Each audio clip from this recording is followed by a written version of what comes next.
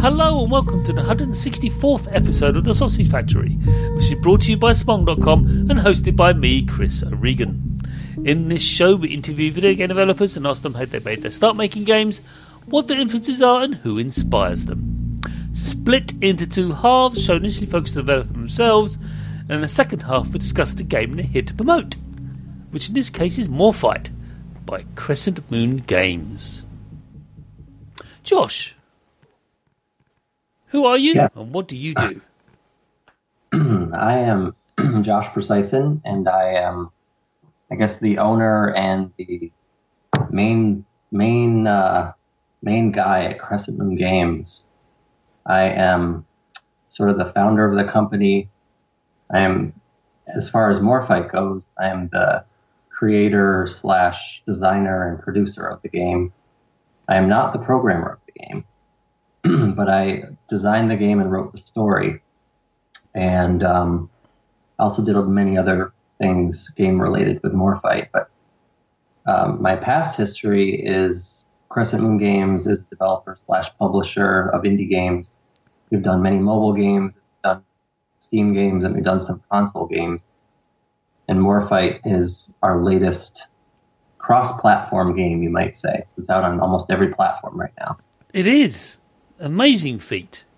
And we'll be coming back to it later on. But before we do, let's delve in a bit of your past. You've already hinted a little bit there, but how did you make your start making flashy, lighty video games? I say flashy, lighty because we have to differentiate those from board games, which are now they're almost on parallel with each other as regards to popularity, which is awesome, I think. But I never thought I'd see the day, but oh well, it's happened. So how did you make your start making video games? Well, I'm probably like most other game designers or game developers. I had an interest in video games as a child, and had the early, I guess, the Spectrums, and you had a different sort of spectrum over there than we have in the States here. Yes, I mean, although I have found a lot of Americans now know what we have or had. Yes. It's true. I mean, over the last 5 years, they suddenly went, wait, you didn't have the NES? No. So what did you have? It's a wonderful exchange. Like, well, we had this. We point to ZX Spectrums and Amstrads and BBCs. Similar things, just different. Different, yeah. It's the same feeling that I have when I go and visit, the UK or England or Europe or any other place that's different than the US. It seems like the same but different. Same but different, yeah. Anyway, so I had interest in games, and as many people do, but I was always interested in art and design, and I went to school for art and got into visualization with architects and things like that for a while, but I just had wanted to get back into gaming or have something to do with gaming. So I finally had this idea to make a game, and the game was called Raven Sword, and it was about it was going to be sort of a fantasy-based multiplayer game, sort of like a Hexen, I guess almost like a team-based multiplayer first-person shooter, but fantasy. So that was my first idea for a game, and I started working on it with a programmer that I spoke with. And we didn't get very far. We created some art assets. We had a little bit of code, but couldn't make it past the multiplayer part. So I kind of gave up for a little while, and I thought that was kind of the end of gaming for me as far as development goes. But then the iPhone came out, and I was scouring the App Store just to see what was going on in there, and I didn't realize yet that there were games that resembled more hardcore games on a phone. So that was kind of my real start, was when I took what we had from Ravensword and made it into a game for the iPhone. So that was our first big game, was Ravensword on the iPhone back in 2009. And when it came out... It's amazing how the iPhone is 10 years old, isn't it? Yeah, well, I mean, just looking back, it makes me feel much older thinking that I was doing games for the original iPhone, and that actually ran on the original iPhone. But I have I can add to this story later where I know someone that's even older than I am who's made games in the 80s, and that makes me feel a little bit younger. But anyway, Ravensword came out on the iPhone. It was a massive success because there was no other big open world RPG out on the iPhone at the time. So there was a little market that was instantly created for these types of games. And after that, it was successful, and I talked to other developers, helped other developers with their RPGs, which got more into a start with publishing, and continued that for quite a while, published more games, and ended up getting into different genres of games. And so now I've sort of come full circle where I'm kind of developing and publishing, but more interested in developing my own games more recently.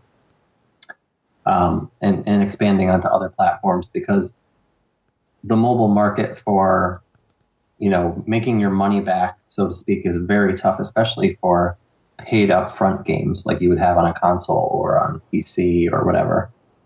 So I'm kind of getting back to my roots, so to speak, but just on different platforms. Yes, for me, just take a little bit, backtrack just a little bit, because I want to delve, because I discovered RPGs on my iPad 1, which I then eventually upgraded to my latest iPad. I think, I've always been upgrading. I did not that often, because I actually upgraded my phone more than my iPad, which I think most people do. And I have a whole clutch of RPGs. I mean, because I loved delving and finding these really deep and complex games on the mobile platform, because I was fascinated by them. And some are good, some are not so good. I won't name them all, but and. I just love worlds and exploring worlds, and I just I can explain to people that, look, it's not just Angry Birds or whatever match 3 game you can think of, apart from threes, which is fine. Leave threes alone. But and I showed these people, and it's jaw dropping. Some of this stuff rivaled the Ultima series, in my opinion. Did you not think that? I mean, I do, and I guess I've been playing the Elder Scrolls for a while and some of the earlier games, but and of course Zelda and things like that. Yes. More, I guess myself, I'm into RPGs, but I'm always more of a action adventure type of gamer, I guess. Okay. So anyway, I think it's interesting the crossover between the games that you can play on an iPhone or an iPad and then a console or a PC game. And I think the mobile games take too much heat for, I don't know. It's strange. I feel like at this point there are so many console games that show up on mobile that you can't even consider it mobile anymore. And you might see lower prices on mobile for the same games. Maybe that's the reason why people are so harsh on it. But I don't know. That's where I got my start, so I can't bash it. No. Yeah. I think it's a fine platform, just as fine as any other platform. Yes, it's just the unfortunate race to the bottom that happened, or right. continues to happen. But that's only if you just look at it superficially. I think every platform suffers from that, not just mobile. This just seems to be more prevalent on mobile, more obvious, because of where it came to be, how it evolved. Because back, mobile gaming has a very strange history. We had a whole raft of different handsets, that none of which are compatible with each other. Yeah. So it was quite bizarre, and then all of a sudden they went, you know what? Let's not do this. And Apple just took it by the bull by the horns and said, let's turn it into this. And then the whole smartphone thing arrived, and then Google went, yeah, we can do this as well, and then opened it up to everyone. And here we are with these two vying platforms. But I think it's the processing power of these machines now in our hands is astonishing. And that's what's given you, people like yourself and the people you've helped and published with, to just expand and create extraordinary things that 2 to 3 years ago wouldn't have been possible. I would like to actually comment on that particular subject, in fact. Okay. Because I think in some ways we have gained hardware power, but we've actually gone backwards a little bit as far as, I guess what's the word for it? I'm thinking of optimization. Mm-hmm. We spent so much more time back in the olden days of mobile optimizing and making sure that games ran as fast as they possibly could, where now you can kind of just throw things out there without paying as much attention. And it just amazes me what we were able to do back a few years ago compared to what we're doing now. And I think we have too much at our disposal, so to speak, where we could actually do much more, but we just don't for some reason. I don't know if it's because we're too lazy or we don't have the time or whatever it is. But back, a few years ago, we were trying much harder. We're given too much is what I'm saying. Yeah. It's the, like back in the day when memory leaks were, well, they still are a thing, but now they're harder to spot because it's slowing down 5 hours after play. What's happened? Right. Well, there is actually a memory leak, but it's finally filled your memory up because you have gigabytes of memory now. Right. You don't have to worry about those things anymore. You don't have to worry about it. It's eventually, if you play it for that long, don't worry. Right. It doesn't matter anymore. No. It almost, I guess you could look at it two ways. You could look at it, well, you're getting to spend more time designing the game versus optimizing the game. But I think it's a sort of a fine balance where those sorts of things help improve the game. I believe that they're important to the game just as much as the other part.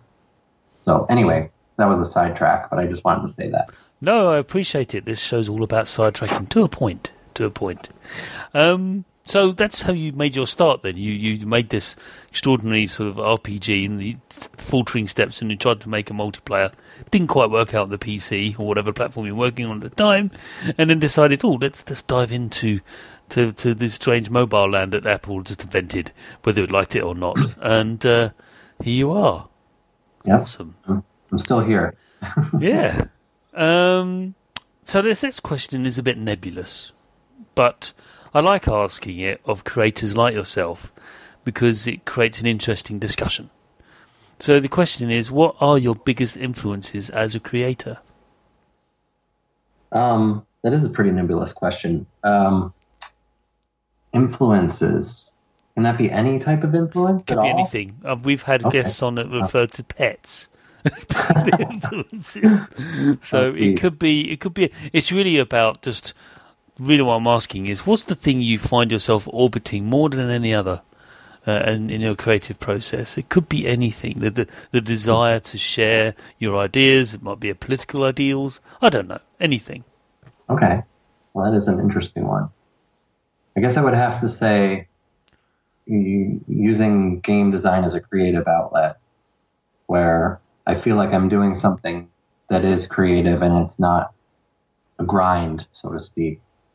And I'm able to do that, come up with ideas, especially in a game like Morphite, where there's so many things going on. It's a big mess of ideas that may not always work. But it's thrilling, being able to actually implement these ideas in a way that someone who's playing it on the other end will be able to kind of grasp what I was trying to put together. And I guess that would be the biggest thing is being able to have a creative outlet, which is not just art, which is, my background is art, but the idea part is more interesting to me than the art itself. I love art, but I've always kind of wanted to be an inventor of sorts, even though I never had any great ideas for inventions. It seems like with games, you can do so many different things that are similar to that it keeps your brain going. So I guess the creative part is what I like the most about and influences me the most. The mere act of creation itself. That's wonderful. Yeah. I don't know if that's, I guess that's not really a influence. It's more the enjoyment of the creation part. The actual influence part is probably coming from somewhere that I don't understand. No, and that's fine. That's fine. Others suggest, a specific kind of text or a particular author or a world or something like that, or they've been inspired or been driven to create themselves because they saw something, they experienced something, and they want to so actually I can make something. Here's this, but what a wonderful answer to say the mere act of creation is influence enough that drive, that to say, look here, I've made this, and it's not just a menu screen. I went beyond the menu screen. Actually, no, that's the last thing you do, isn't it? It can be the last thing. Well, I think sometimes it's hard to quantify where these ideas will come from. You can just, I might be drinking a coffee or something, and then I'll just have an idea. Yeah. I mean, of course, I like certain things. Any other person, I like things like Blade Runner and certain authors and whatever. But I think just the ideas, they don't come from necessarily those things all the time. I think they just kind of come from somewhere else that you can't put your finger on. So I'll just say that it will lead to more creation, and it's sort of a domino effect. Excellent. So my next question then is it's kind of related to the third one. In fact, all these questions I have, they all kind of relate to one another. That's how I designed them. But what developer do you most admire in the industry, and why? Well, I heard this question on your last podcast, and I was trying to think of who I would admire the most. And I guess I would just have to say Nintendo. Yeah. I wouldn't try to say a quote unquote modern developer, like a certain indie developer or someone like that. I would have to say Nintendo, because that would be the biggest influence on anything game related I've ever done. So it's very topical because Mario Odyssey's come out this week. Right. And everyone's losing their minds. And I did play it before at an event about a month ago, and they have every right to lose their minds over it, because, Nintendo is a fantastic response, and it's perfectly valid. Of course it is. Any response is valid, but, they are exceptionally good at making... Yeah, they've been doing it for a very, very, very long time. I just don't understand how they do it, because they continuously get such perfect scores, but just their games are so fluid and creative and everything about them. I was a big NES player. That was my favorite system. So Metroid was probably my biggest influence game wise, the original Metroid. And I played the SNES as well, but the original Nintendo was always influence, and Super Mario, Metroid, Zelda, and those Kid Icarus, those original Nintendo games, still influence me today. Yes, and it shows. We'll talk about it later, but people try to emulate them, and I'm not saying you are, because you wouldn't, but people generally try to dive into that realm of trying to, enter that space, and it just doesn't quite. Sometimes they get it, but most of the time it's like almost, but you haven't got the soul, have you? Well, it's so hard, and sometimes I've made a game and I think, oh, this game definitely has a soul, but other people don't seem to think so. No, I'm actually picking up my copy of Mario Odyssey tomorrow, so I'm looking forward to that. Yeah, I need to. Yeah, it's. I have a Switch. I got it when it came out because I thought that's awesome. That's a great idea. A full Zelda game in your hand. What could possibly go wrong? That's right, nothing. So yeah, it's a great answer. And I did get a SNES Mini. I actually streamed it for 3 hours. SNES Mini, I should say. So lots of people do the acronyms, but I didn't actually have one when I was because I had an Amiga. I was a big computer fan, so I had an Amiga instead. Which Amiga was? I had the 500 first, and then I upgraded to a 1200. Because my friend had the 500, which is the one I played. Yeah. And I absolutely loved it. But I think the problem was that because it was not my own, I was only able to experience it in little bits here and there. So I played a few games, and I just absolutely loved it. But yeah, I do find lots of Americans go, oh yeah, Amigas are awesome. Just didn't have them, no one had them, but very few people did. it's just that affection for them. And but I have a 1200. I still got it. But it doesn't. It's. I kind of went crazy with it. I upgraded it. So now it can now run Quake at 30 frames per second. That's not an Amiga. That's not an Amiga. I know that. It's like any system in the world right now. It's a monster. It sits in a tower case. It looks like a PC, but you turn it on and it boots up Amiga. Like what the? Well, you think how forward-thinking Amiga or Commodore was at the time. I mean, just compared to everything else. But anyway. Great system. So, this leads us on to the final question of the first half. Well done. You made it. It's a bit like a game, there's a boss monster in the middle, but there isn't.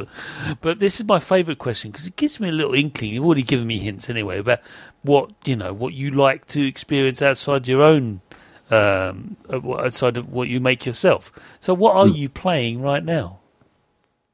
Well, this is going to be a very sad answer, and it probably won't make you very happy. Maybe it won't make the listening audience that happy either. But I'm such a terrible gamer. I think my attention span is way too short to be able to play anything for any given amount of time. Right. So I end up playing a lot of mobile games, or at least some mobile games that I get introduced to by friends or whatever. Okay.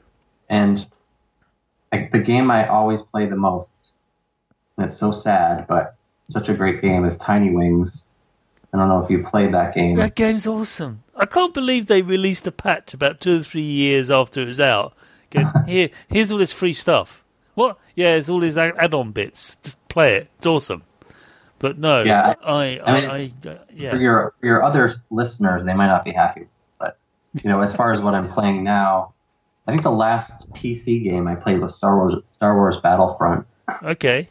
Which was a lot of fun. I mean, I would like to see. I don't know what they've done with Battlefront 2, but I had a great time playing the multiplayer in Battlefront, and I would love to see more of like a campaign or something.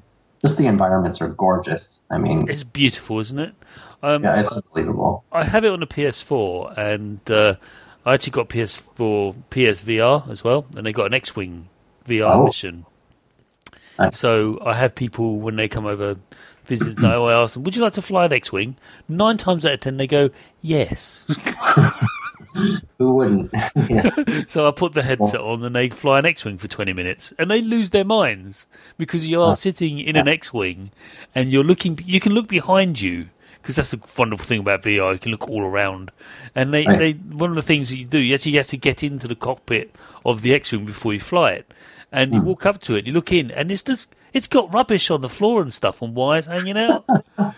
And my friend, when he goes, I'm not getting in this. I know it's terrible, isn't it? It's basically Heath Robinson sort of like botched together machine. Like, I'm not flying this. I know. That's the point. Rebellion just made this stuff out of junk. Right. Oh. It's just so wonderful. You just look down and go, there's a Coke can down there. Oh, I need to try it now. We don't have a PSVR here, though. We have the Oculus, but that won't help. Yeah, I think it was an exclusive thing on a PSVR, which is weird. But it's fantastic. I can't. It only lasts 20 minutes, but it's something you never forget because it's got all of the things. You raise your shields. It's got it all there, and you even have an R2 unit. When you get in, and you look behind you, and there he is. The R2 unit sort of spinning his head around like, this is the best thing ever. Oh, and that makes me very sad that they haven't released it on PC so I could try it. Yeah. Oh, wow. It's a shame. But back to Tiny Wings. Yes. So the feeling that Tiny Wings gives me is unlike any other game I've played. You get that feeling when you're about to come down onto the slope of the hill, and it's just like this rush every single time. It's the weirdest thing. I've never had another game where I felt like that. And then just the combination of the whole package, of course, the music, the graphics, just the user interface. It's just a perfect game, I think. Have you tried Alto's Adventure? Yes, I have. Okay. And it was fine. Graphically, I think it was fantastic. Oh, yeah. And the sound is pretty good, too. Yeah, another great package. But for some reason, Tiny Wings gives me that feeling. Right. That no other game it's just weird. I know exactly what you mean. It's like I still play Alto's Adventure, and I still play like threes because it's threes. Right.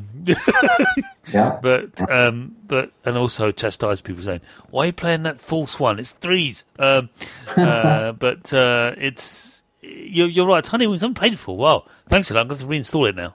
Damn it. I went back to it. I had a brief hiatus from Tiny Wings where I kind of forgot about it. Yeah. And then I saw it back on the charts because it seems to fluctuate where it'll go down to below top 50 and then it'll come back up again. Right now, back in the top 10, and I'll see it again, and then I'll want to play it again. Yeah. So I recommend it. I think it's wonderful. A man who's designed and developed a very complex and deep action adventure game that is Morphite, and you play Tiny Wings. There's no irony to that at all. There really isn't, Josh. I didn't even think about that, but yeah, I guess you're right. A lot of the games I've done have been a little bit on the more complex side. Although I wouldn't say all these people like to compare Morphite, of course, to No Man's Sky, but it's definitely not nearly as complex as that. But it is complex in its own ways. We'll talk about that later.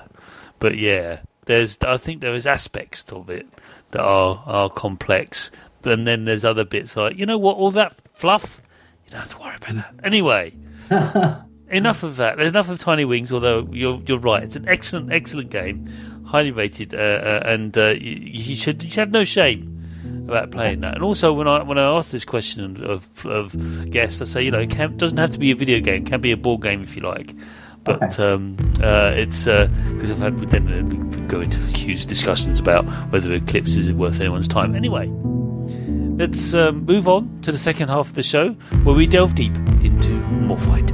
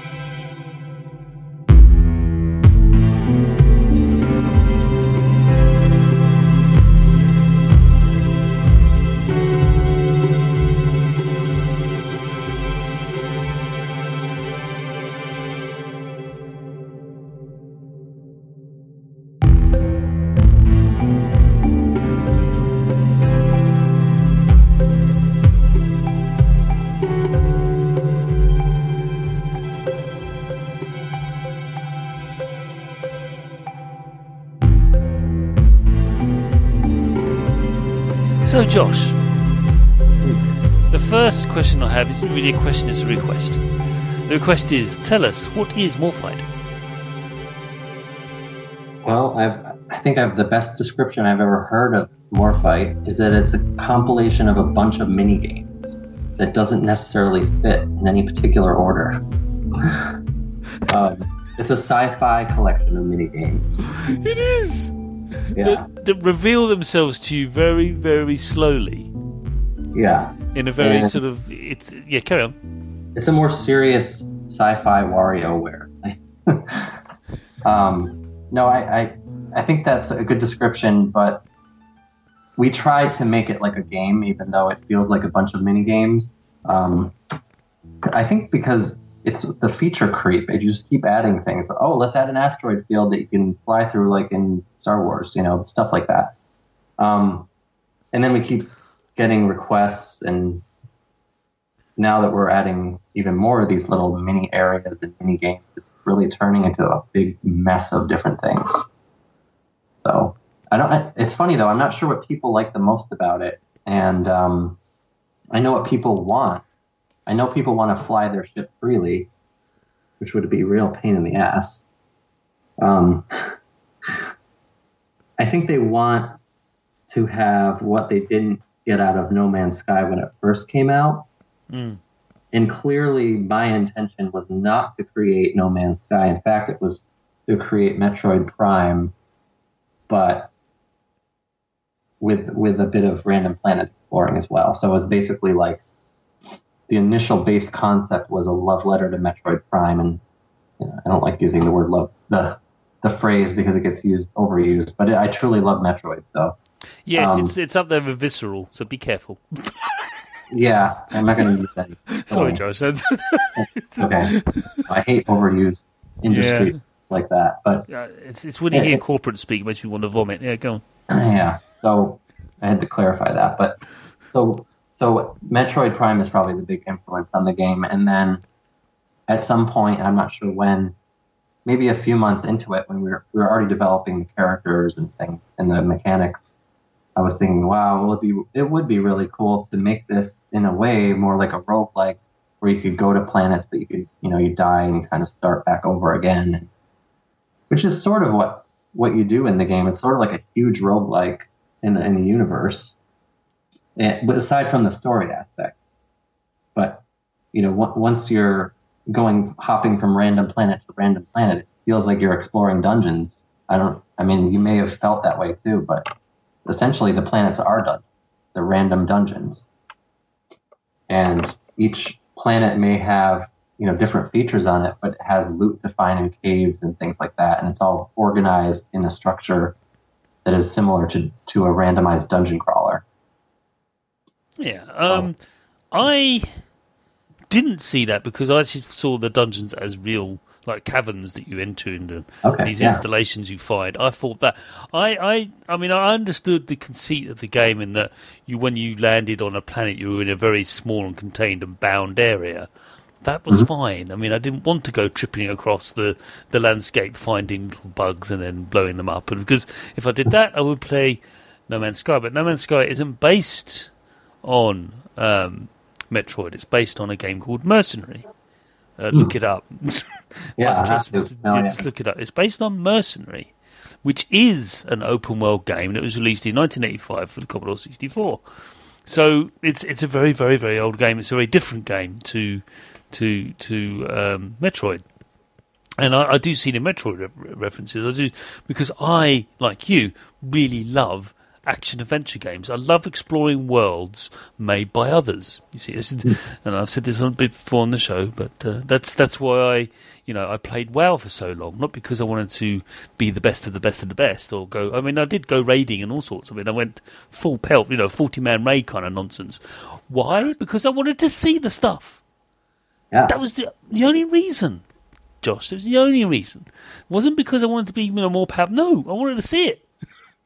Right, and you want to not only see what there is to offer, but you want to find unique things. Yes, that's the hardest part to do, of course. Yes, but that's what we kind of strive to do, and I think some of our early games maybe suffered from not having enough unique stuff, but I think we've struck a nice balance now of what you can find, where there are rare things to find and things that you may not find for a long time, unless you explore 100 planets or something.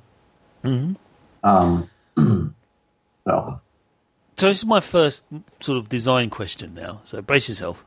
All right. How did you differentiate between exploration versus the player's need to grow? That's a good question. I think the exploration, aside from the main storyline planets, the random planets, is that's what you're talking about? Well, I'm talking about the RPG-like elements, the stat increases, your abilities increasing, your ability to fire your weapon, to jump, to aim, to all sorts of things. You have this incremental, very small incremental increases at significant cost, because you have to go around finding minerals, finding materials, finding things to build, to create more things, and then when you do that, you can then upgrade the character you're playing, their ability to do things. or improve their ability to do things. I just want to know, how did you balance that versus the sheer act of exploration? Okay, that's it's tricky. It's a tricky one. I think that's sort of two questions at the same time, because there is a balancing act of upgrading versus exploring in the main storyline versus the random part of the game. Where I think the random part of the game is sort of a side thing. It doesn't even need to be there, honestly. You don't need to go to any random planet, except maybe to get a few resources here and there. Yes. Maybe get some scans. But other than that, unless you want to, look for unique things and just explore for fun, there's no real reason to go there. The main reason to play the game is to play through the story. And the story sort of leads you along. And the way it's balanced, or the way we tried to balance it was, as the levels get more or the planets, same thing. As they get more difficult, we tried to balance it with the upgrades that you get in a sort of Metroid kind of way, where certain things will open if you have the right gun or the right rocket launcher or whatever. And then, jumping obviously gets higher, and then you get tools to jump, and then you get the grappling hook. And then, actually, it's funny because I would say the best part of the game is more than halfway through when you actually start getting the interesting tools to use. And it's unfortunate because a lot of people probably will never make it that far into the game. But by the time you're, when you get to chapter 4, which is 4 out of 6, it's more than halfway through the game, is where the game, I think, gets more interesting and more fun. And I kind of wish we had introduced some of those things earlier, but it would have been a lot more difficult to keep level difficulty under wraps, if you know what I mean.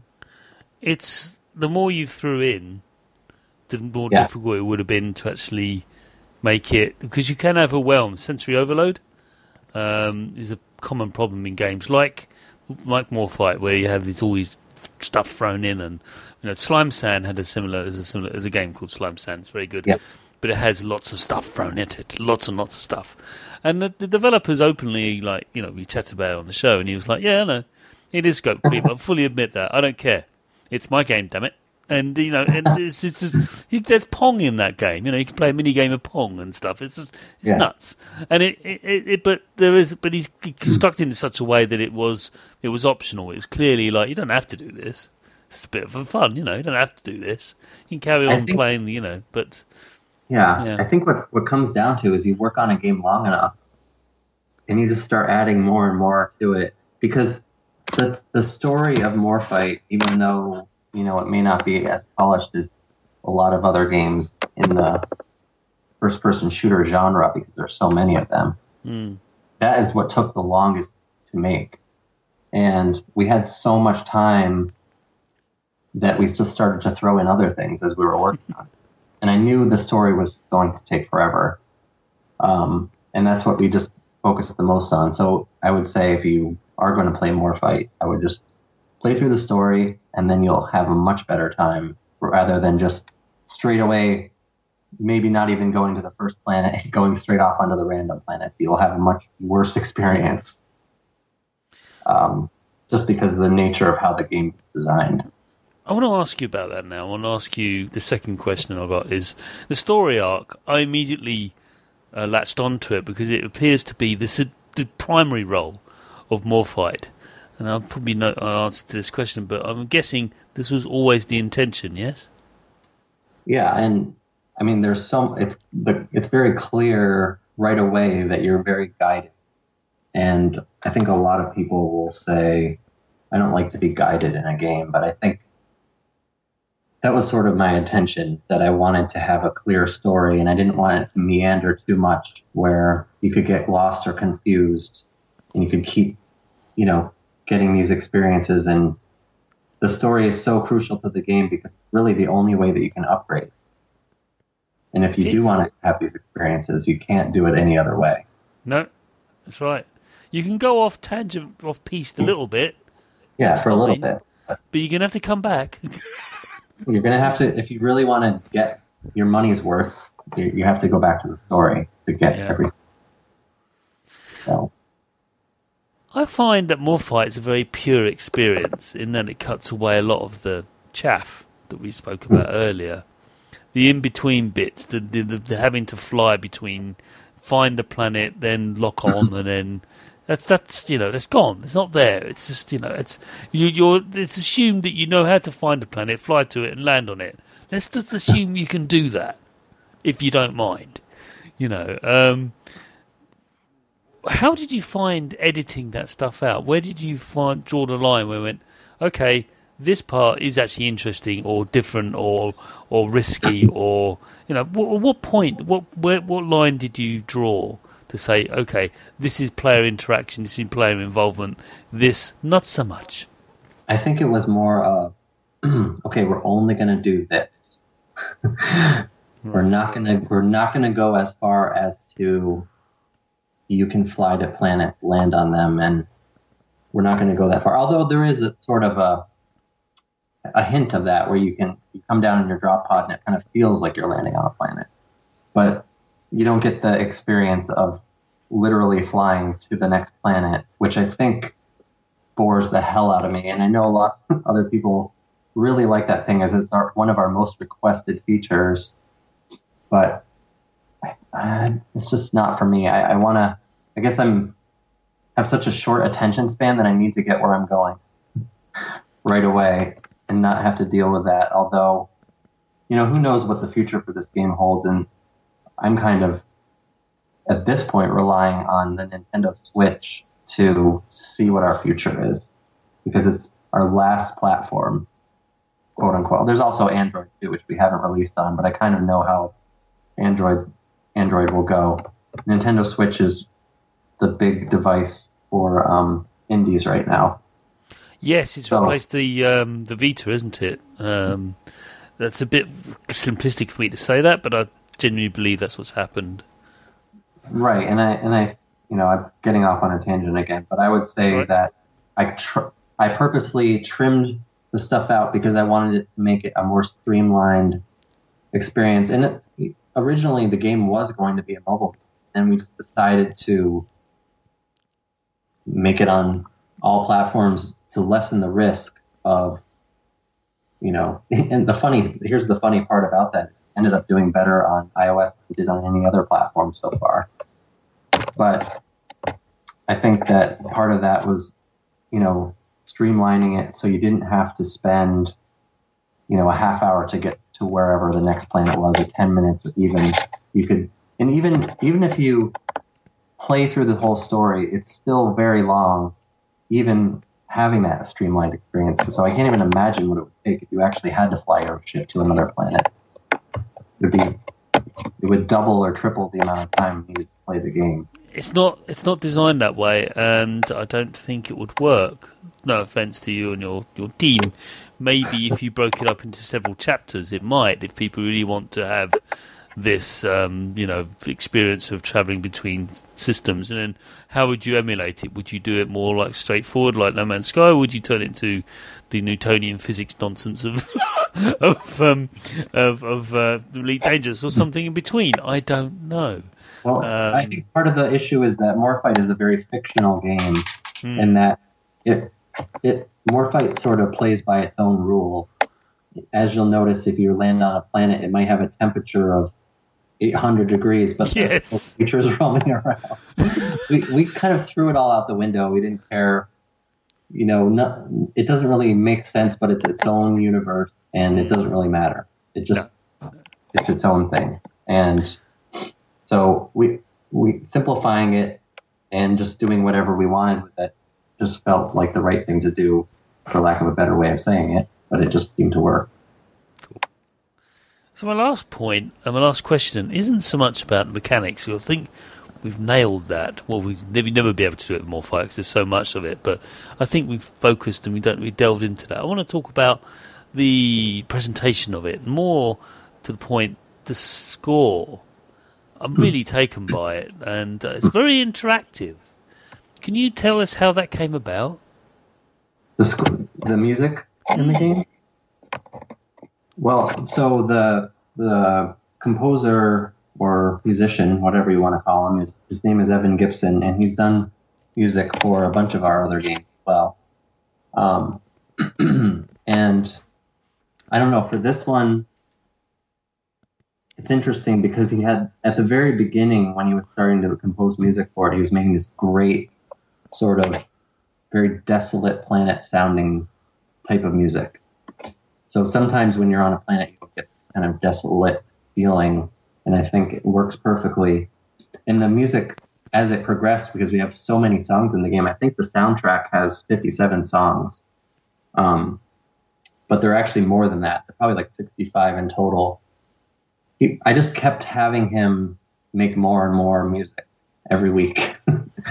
So every time there was a new level in a chapter, I would have him make a new track for that. So that, for me, it was very important. I'm also a musician. I've done electronic music for a long time. I don't do it as much anymore, but it was very important for me that the music matched up with the particular planet you were on. And I wanted the feeling of that planet to resonate in the music. So every single planet in the story has its own track. Now that track may show up on a random planet, but it would be more rare to hear that. We have sort of a set of random planet tracks that you hear, and then every story planet has its own unique track. And then, of course, when you're on the spaceship, it has a set of songs that feel adventurous, and you know you're going to explore new solar systems, and it has that feeling to it. And sort of every segment of the game has its own, almost has its own score, or even style in some ways. I just noticed when certain events happen, it also changes as well. Yeah, I mean, it does. I guess it depends on which scene you're in. Like if you're going to a planet, or if you're arriving on a planet, or where you're exploring, it's all very specific. So yes, we did spend quite a long time on that, and something I'm very proud of with this game. Well, it certainly caught my ear. Hey, see, good jokes. But no, it struck me is that when the certain things appear, I won't say what, and like, oh, this is a bit dangerous. Oh, I better run. And you know, and it's the music really helped the drama, like you know, the tone, the sudden the tempo suddenly changed. I went, yeah, you need to get out of there right now. I think I know what you're speaking specifically about. Okay. Yeah. You need to leave right now. So it's really cool, really, really cool. So it helps, and I do think music is. I used to say it was undervalued or underrepresented, but I don't think that's the case anymore. I think a lot of people now understand it to the point where people now release tracks, you know, of the sounds of the music. So yeah, original soundtrack. There you go. That's what I was thinking. They released those alongside the game. So yeah, rightly so, because it should be celebrated. I think. I actually have a fair few of them on my iPod. iPhone. Just listen to them. Mainly because I write a lot. When I'm writing, I like listening to music. So it's either that or Radio 6. What are you going to do? So, Morphite then. It's out on Windows PC, Mac, Linux, PS4, Xbox One, and iOS, correct? Yep. And it will be out on Switch soon, I assume? Next Thursday. Wow, yeah, you dodged the bullet of... Mario bullet. I dodged the bullet bill. Everyone step away. I mean, fair play. Wolfenstein going, yeah, we'll come out the same day. No, don't do that. No, a terrible. I mean, everything hit on the same day. I feel so bad for some people that I know that released their game on Nintendo Switch at pretty much the same time. Oh dear. Horrible. Just horrible. It's just oh dear. But on that very kind of celebrity and down note, Josh, It's been fantastic having you on. I hope you had a good time. Oh, thanks, Chris. Yes, I definitely was able to talk about things that I haven't talked about yet about this game, so that was really neat. Excellent. And you're more than welcome to come back and talk about your next project, whatever that may be. I do sincerely wish you the very best of luck with the release of Morphite on the Switch. I will likely double dip and buy it. And because it's as much as I love playing on the PC, to have it on a mobile platform will be quite special. So well done. And again, you're more than welcome to come back on and tell about whatever else you've got lined up. Thanks, Chris. Really appreciate being here and you having me on. And so ends another episode of The Sausage Factory. Do leave us an iTunes review, and you can also, don't forget, listen to us on Stitcher.com. So just go to Stitcher.com and you can stream the show from there. You just look up The Sausage Factory and you can find us. That'd be great. You can follow me on Twitter at Chris O'Regan, no apostrophes. And if you want to email me any feedback on the show, or actually you're a developer, you listen to the show and want your game featured on it, please do email me at chris@spong.com. Also, don't forget to check out the Computer Game Show, which is the stablemate podcast, shall we say, of Spong.com. Bye!